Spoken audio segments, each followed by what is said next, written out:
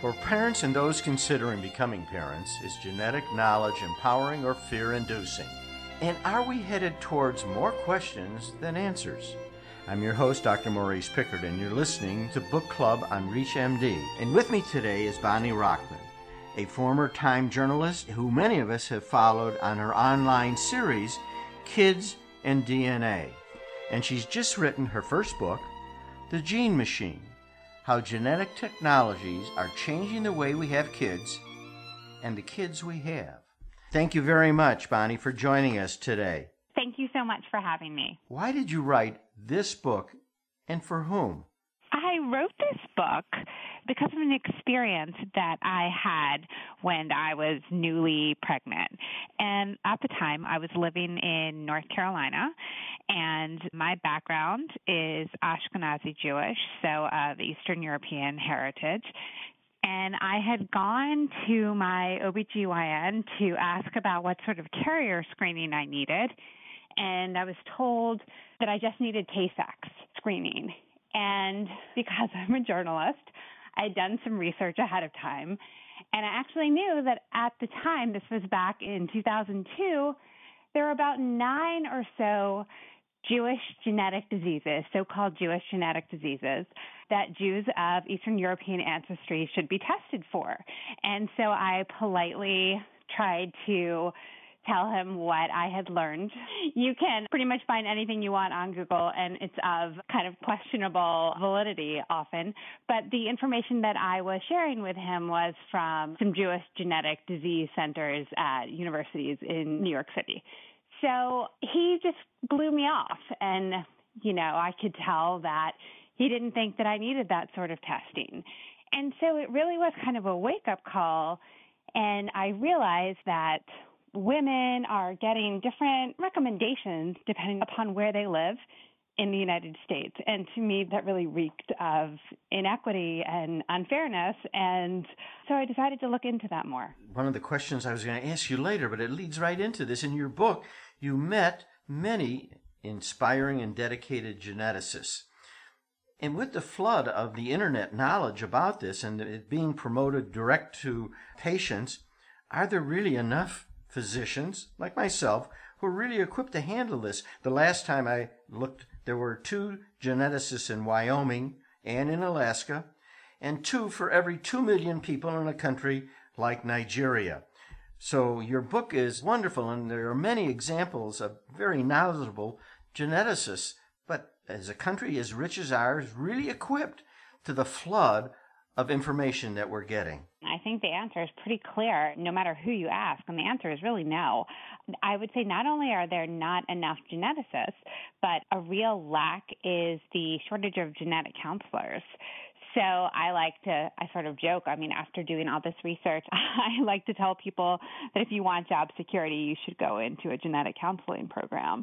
There are not enough people who have specialized insight into genetics. And so what is happening is that internists like yourself, regular OBGYNs, are connecting with this onslaught of information about genetics and being presented with this constantly evolving array of genetic tests, and yet they don't have a really good grasp of what all these tests can reveal and what the nuances are between the different tests and why they're being offered in the first place. One thing I was really surprised to find is that genetics plays a very small part in a medical student's education, depending on where you go to med school. Obviously it can range from medical school to medical school. I live here in Seattle at the University of Washington, and I think there's just one introductory genetics class that's required. Every day we are hearing about more advances and more gene discoveries associating genes with various conditions. And the more information that is out there, the more there is a need for people who understand this information and the implications and can explain it and can kind of translate that for patients. And we don't have enough of those people. Our audience is primarily physicians, and how can they use this book?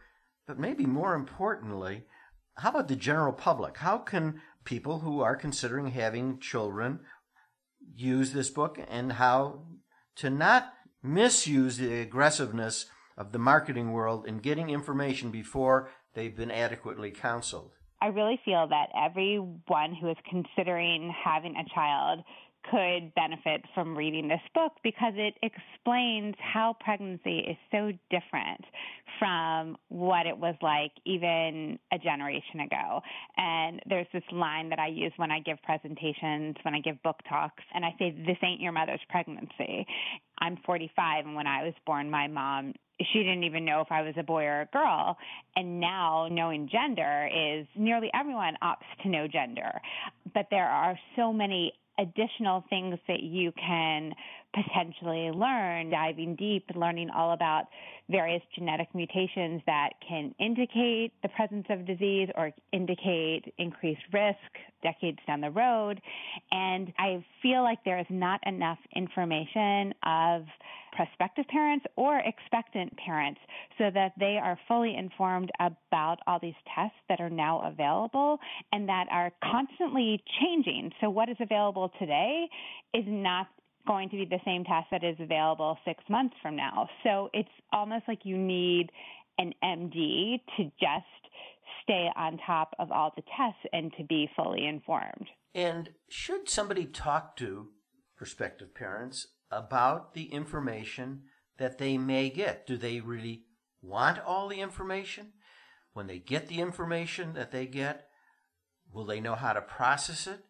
If there are some genetic variances, I know this is all a lot of questions, but they're all kind of related with you make this decision, you get the information, what do you do with the information? And if there are variances, do you give it to your child? So how do you answer that, which I think is one of the most perplexing and difficult things?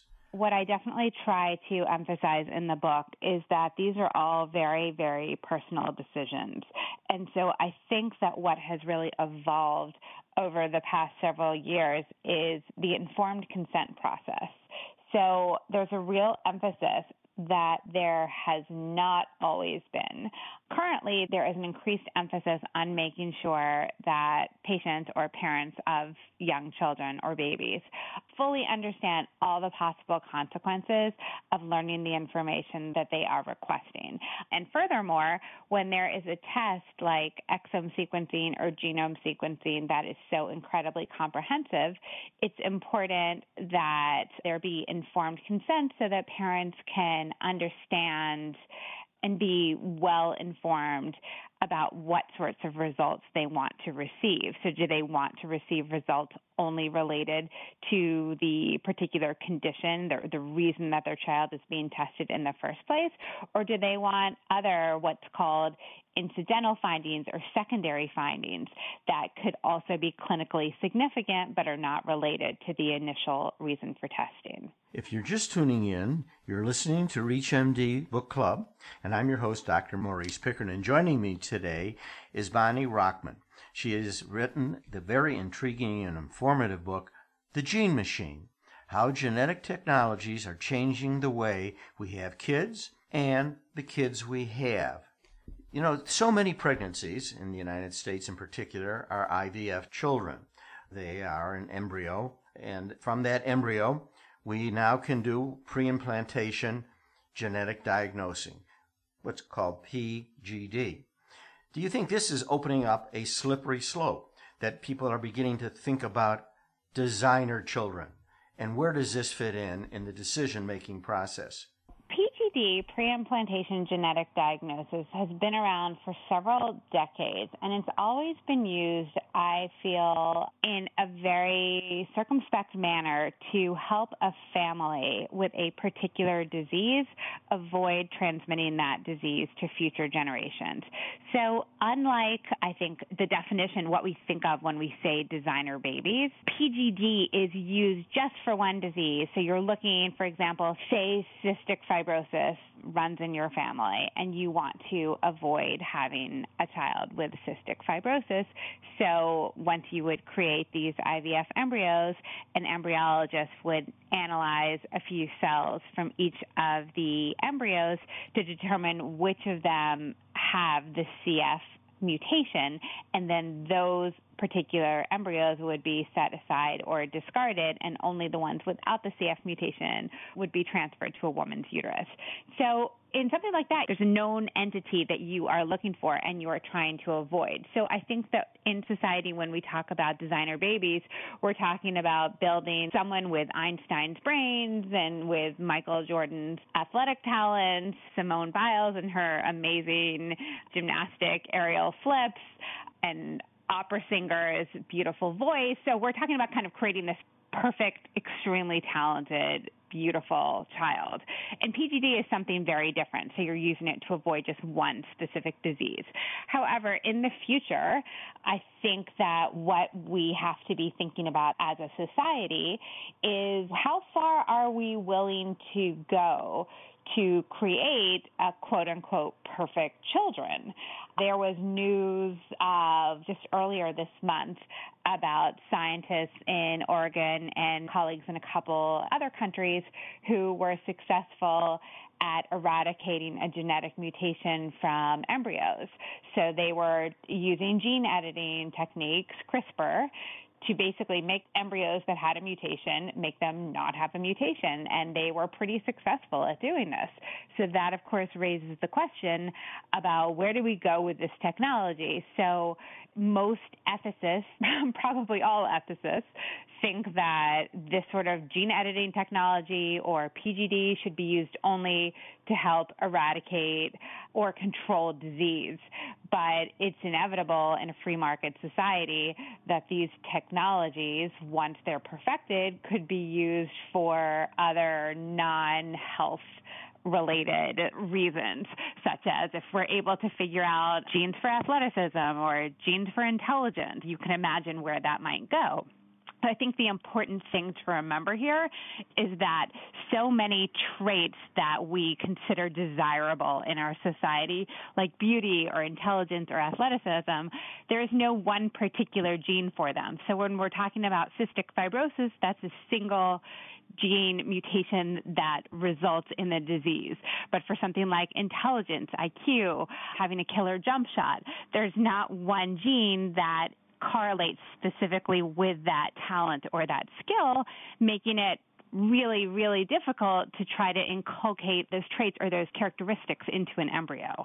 You know, you mentioned CRISPR, and that is an amazing breakthrough, and I can't just leave it without saying that certainly in China, they are beginning to do genome editing on embryos. Those embryos are not allowed to mature, but they are editing them in an attempt to affect athletic ability and intelligence. It's frowned upon in an ethical way in some parts of the world, but not in all.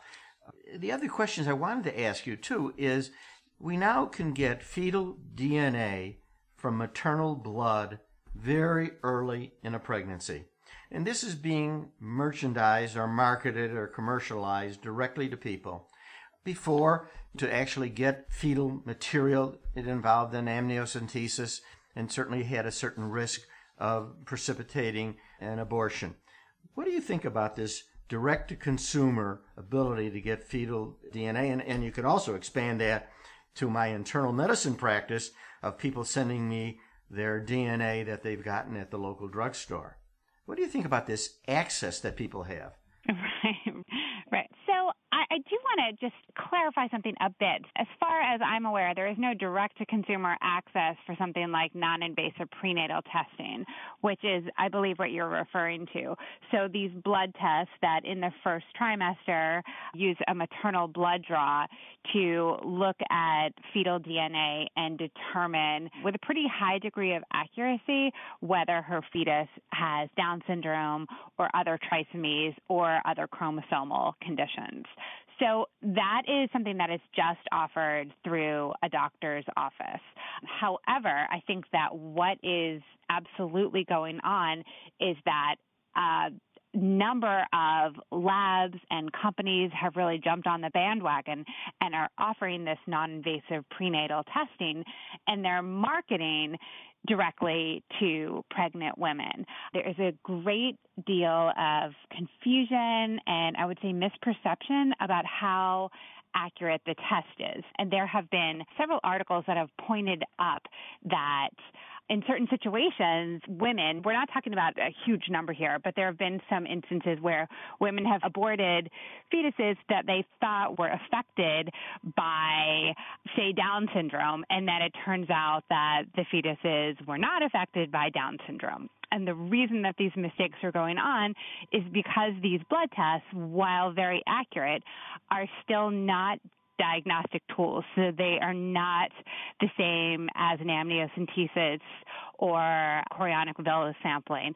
And there was confusion even among the medical community. And this is kind of where we get back to doctors, just standard OBGYNs, being expected to be experts in genetics. So the doctors did not actually understand that the tests were not diagnostic. So I think that is improving now because there is better education about the fact that these tests are absolutely not diagnostic. And before a woman should take, would for example, opt to terminate her pregnancy, that she absolutely needs to get a confirmation via some diagnostic procedure. I really appreciate you clarifying that for all of us, including myself. Before we leave, I'd like you to just touch on this concept of the vulnerable child syndrome. Does it exist? And where it comes from. When you get this information, do you begin to treat your child differently, even though it might even not have a disease associated with it? How do you pass that information on to the child as well? So that is the vulnerable child syndrome, I think, is something that has been studied for decades. And what it really consists of is if you know that your child is sick, will your relationship with that child change? Well, let's say we're talking about sequencing every infant's genome, which is something that is actually currently being researched for university medical centers throughout the country. They're looking at the implications, at the feasibility of sequencing newborns' genomes. So say we did that and we have a purportedly healthy infant, and then you would find out that there is a genetic mutation that is associated with a really bad disease. So would you as a parent then, might that affect parent-child bonding? Might that affect how you treat that child in relationship to his or her siblings? And there's been a good deal of research on that, and it can really cut both ways. So in some instances, the parents are kind of like Uber helicopter parents. They're so worried about this child that they are always hovering and fearful of letting the child kind of explore on her own and do things that another child might be allowed to do. And in other cases, it just cements the bond even stronger than perhaps it otherwise would have been. So it really kind of remains unclear. But I suppose that overarching research shows that it's not a bad thing to know information about your child. It doesn't mean, I think there was fear that parents would abandon their children or not love them, not connect with them, and that really has not been borne out. Well, I think your book, and I encourage physicians and parents or parents-to-be, really read your book and begin to examine that. With knowledge, there are consequences, that knowing your child's DNA and knowing your own DNA does come with a certain kind of responsibility. Where it takes you may not make your life easier and certainly open up a lot of questions for you. Absolutely. So again, I'd like to thank you very much for joining us today. Thank you so much. This is Dr. Maurice Pickard, and if you've missed any of this discussion, please visit reachmd.com/book club to download the podcast and many others in this series. Thank you for listening.